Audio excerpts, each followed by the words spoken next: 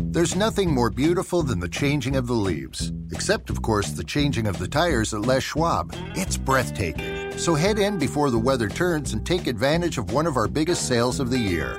Les Schwab Tires. Doing the right thing matters. All right, it is a big one coming up on Sunday for the Seattle Seahawks. First place in the NFC West on the line. And as he does every Friday, the coach of the Seahawks, Pete Carroll, joins us. Hey, Coach, great to talk to you today. What's up, Dory? Good to talk to you. I tell you what, first quarter of the season in the rear-view mirror, that seems like a pretty good time to do an overall overview of where you're at. How do you feel about the team at the first quarter mark? Well, I think we're growing. I think we're going together and we're getting better. Not happy with the inconsistency in the first quarter, but we showed what we can do on defense. We showed what we can do on offense and teams, and so we know where we are, and we just got to keep improving and cleaning things up and take care of that football. And we put a lot of yards up on the board the last couple of weeks, and so we're moving in the right direction in a lot of areas. I'm really happy with the progress of the offensive line. We're protecting the quarterback better, and we're running the football better, and that lets Russell do his thing, and that's good. And we just got to keep ourselves consistent and consistently getting better and keep growing. Well, maybe you just talking about the offensive line answers my question. I was going to ask, is there one area that you're happiest with or that has been the most pleasant surprise so far? Oh, I think if there's really one area is the cover guys. We're really covering people well, and that's been an emergence of Shaq Griffin. One really good play by of course the guys that have been here. Earl's on his game, Cam and Sherman playing well, and then also the emergence of Justin Coleman is really positive too. So we're covering really well, and we have improved like we hoped to in the offensive line. Okay, and then areas you need to work on the most. What would you identify there? Well, I would go to we got to get after the quarterback better than we are. That we've seen a lot of quick game and a lot of loaded protections and stuff. We got to get through that so that we can force the issues. Okay. We got to get the ball away from our opponents better than we are, and that usually starts with pass rush. And so, and that's the combination of how we pressure and all that stuff that harasses the QB into making mistakes. You saw how it turned. Once we got ahead in the game last week, and all of a sudden we're just getting after the quarterback just like we want to, and so we need to put it in that mode better and more consistently. That second half on Sunday night was absolutely phenomenal. It was so much fun to watch. And I heard you joking on Monday about the fire and brimstone speech that we know you did not give at halftime. But can you take me into the locker room at halftime and give me some insights as to what the process is there? Yeah, well, we felt like on offense, we really felt like we hadn't seen the game plan come to life yet, and so that means that we just wanted to go right back to the stuff that fit off the running game and make sure that we press the issue with the run game and see if that wouldn't come through just like we had planned, and it did. And we rushed for 150-something yards in the second half and put all the points up, and all the first downs started happening and all that. It really just turned everything around, and the defense took full advantage of that. So.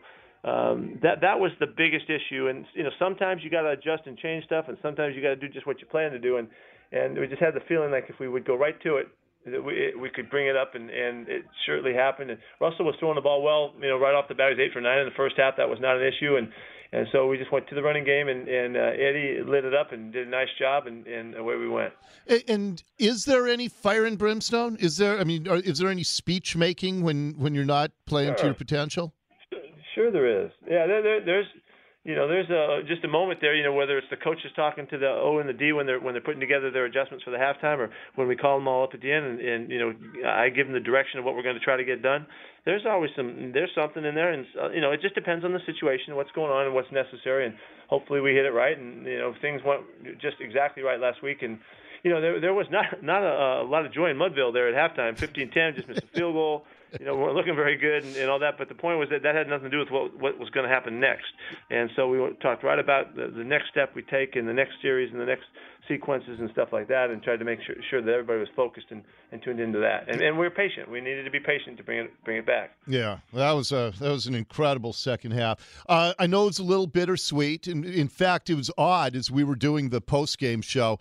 Because we had to wait for so long for you to come out, and then you explained why. You explained what had happened with Reese Odiambo And I talked to a bunch of people who were down there in the locker room. That sounded like, and we can talk about it in terms now that are very different from how everybody felt on Sunday, because he's okay. He's back practicing full. But that sounded like it was really scary after the game.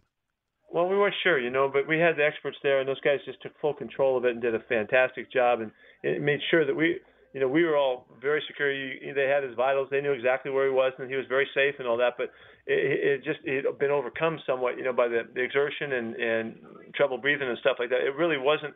It seemed serious. We treated it as serious as it could possibly be, and they took great care of him, and he's better.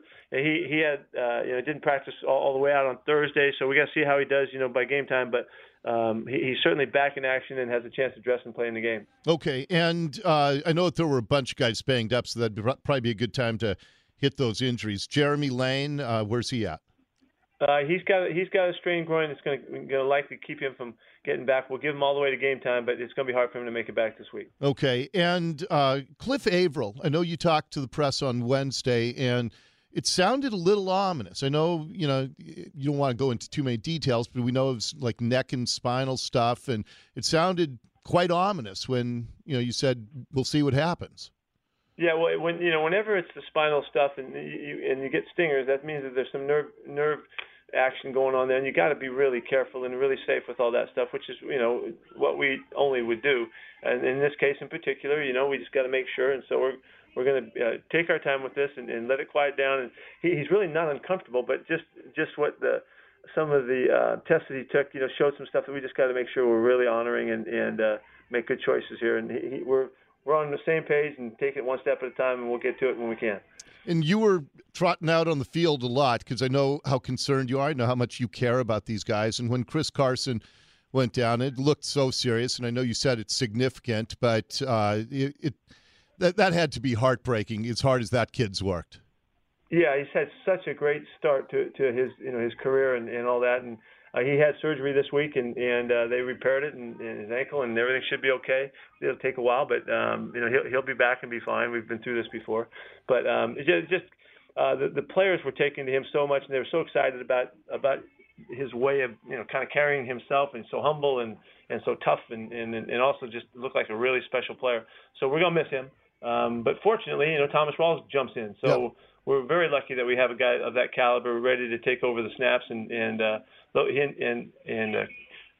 Eddie Lacy will take a load, and then also we're going to see some J.D. McKissick, and so he did some really exciting things too. So we're excited to see him on the play field. Do you know who your starting running back is Sunday? Yeah, they're all starting. Okay. That's what play we call. All right, all in there. These guys, really, actually, all three guys will play a lot, and they'll be mixing in throughout the game. Okay, got it. You talked a little bit after the game on Sunday, and I wanted to get you to expand on it a little because you love the game, you love, the values that it instills in people, but you also have to handle those injuries and the emotions of that. And just talk a little bit about balancing the toll the game takes on the guys and the joys and the values the game instills in people. Yeah, well, one of the things is everybody that plays this game, once you get mature enough to understand it, every day, every play, there's a chance that you don't play again, and there's just there's issues and there's accidents that happen and stuff, and so our guys are well aware of that, but yet you have to play in the absence of that thought, and so our guys have worked hard to do that. And so when it happens, it's and the guy gets hurt and maybe he's out for a season or he's out for for a month or something like that. Everybody feels it. We're just that connected, and so there's a very deep connection that occurs through all the effort it takes to put this game together and these teams together, and the guys really care and they really are connected, and so it's like it really becomes the feeling and the sense of family, and so the values, how you look after one another and how you take care of each other and you care for one another is really some of the great lessons that happen in this game. Yep. Okay. Back to the LA Coliseum. It's your second season traveling back to the Coliseum now, but do you have a favorite memory in that building? Yeah, I do. It's not the one that people would think, but it goes all the way back to our the last game of the season, our first year when we played UCLA, and we had okay crowds during the course of the season, but that was the first time in that rivalry I saw it, and the Coliseum was absolutely packed, and it was a night game, and I think we won 23-0 or something like that, or 24-0, or whatever it was. And that was the first time I had a chance to see what USC football could really be like, and the excitement of it, and the energy, and the depth of it, and all that. And it was really, I've never forgotten that moment. And then after that, we went years with selling the place out and did some great things and stuff. And that was the first time I really felt the real gratitude and appreciation for the place, and it only got better from there. So that's my strongest memory. That's very cool. What do you when you said it's not what most people would think? What do you think most people would guess would have been your favorite? Oh, I don't know. There's other games, and we played a lot of big games against a lot of good teams, and stuff. And they might think, those might be different. We beat Notre Dame there a bunch, and we went on to beat UCLA there a lot. The rest of every time, and there was Nebraska and Auburn and Ohio State, and those some great matchups, but none of them was impressive the same as that first time we really showed what it could be like. And then the vision was really clear from then on. A couple weeks ago, both the Rams and Chargers had home games, and they made a big deal out of the fact that their combined attendance was less than the attendance for the USC-Texas game the night before. And a lot of people are asking, is LA an NFL market? Is it? Well, I would tell you that it's going to be way more difficult than people would think. And just judging from when the Raiders were there and when the Rams left, and all, it was those weren't great experiences, and there wasn't a lot of winning that was done at the end of those runs, and those fans are championship fans, man. They expect it. They got the Dodgers, they've had the Lakers, they had SC, and they've had UCLA for all these years, and they have a really high expectation. So it's hard to meet those, and so I think it's going to be difficult. I think it'll be particularly difficult for the Chargers, trying to do their thing, but doesn't mean it can't be done, because SC was struggling when we went there, and it turned around, so it can be done. But you got to do a lot of winning to catch them, and that's just kind of the way the makeup is. Even though there's like 17 or 18 million people in Southern California, that doesn't mean they're all coming to your football games. Yeah. So it's an interesting crowd and makeup. Well, and building a championship team leads nicely into a little preview of Sunday, because the Rams are, as you would say, they're getting after it pretty good, and they're just looking like a real solid team. That the coach is doing a great job, Sean McVay. What is he, 31 years old, Sean McVay? How old were you when the Patriots hired you? I don't know. I don't even know. I think I was like 40-something, 41 or something, too, when I went to the Jets. So I was, I don't know, mid-40s or something like that. I don't even know. Okay. Because you told me many times, you've said that, you really, compared to what you figured out when you were at USC and here in Seattle, you said you didn't know what you were doing. I'm trying to imagine a 30-year-old guy taking over an NFL franchise. How tough is that? Yeah, it's a tremendous accomplishment for him just to get this thing started and start so well. I've been talking about his the guy in his family that I know. It's John McVay. It's his grandfather. I've been talking like it's his dad all week. It's his grandfather that we were together at San Francisco. I was way off on that one, but that's really funny. It's in the family though, and he's grown up kind of like a prodigy kid, and he's just way ahead of the curve for most. And he's really bright and really got his act together, and it'll be really fun to watch how he does. Wow. So I heard your Wednesday press conference. You mentioned coaching with Sean's dad, and you said, I don't even know if he was born. I was so far off on that. I missed a whole generation in there. Sorry to the McVay family. It's kind of a compliment to my old buddy John, so that's okay. Yeah, there you go. Okay. So the Rams lead the league in scoring. What are they doing so well on offense? They're really getting the ball to the good players that are making things happen in a big fashion. Gurley is really having a good start. Sammy Watkins is doing good stuff. The turnaround for Jared Goff is startling. He's a 112 rated guy now, and he was 62 or 66 or something last year.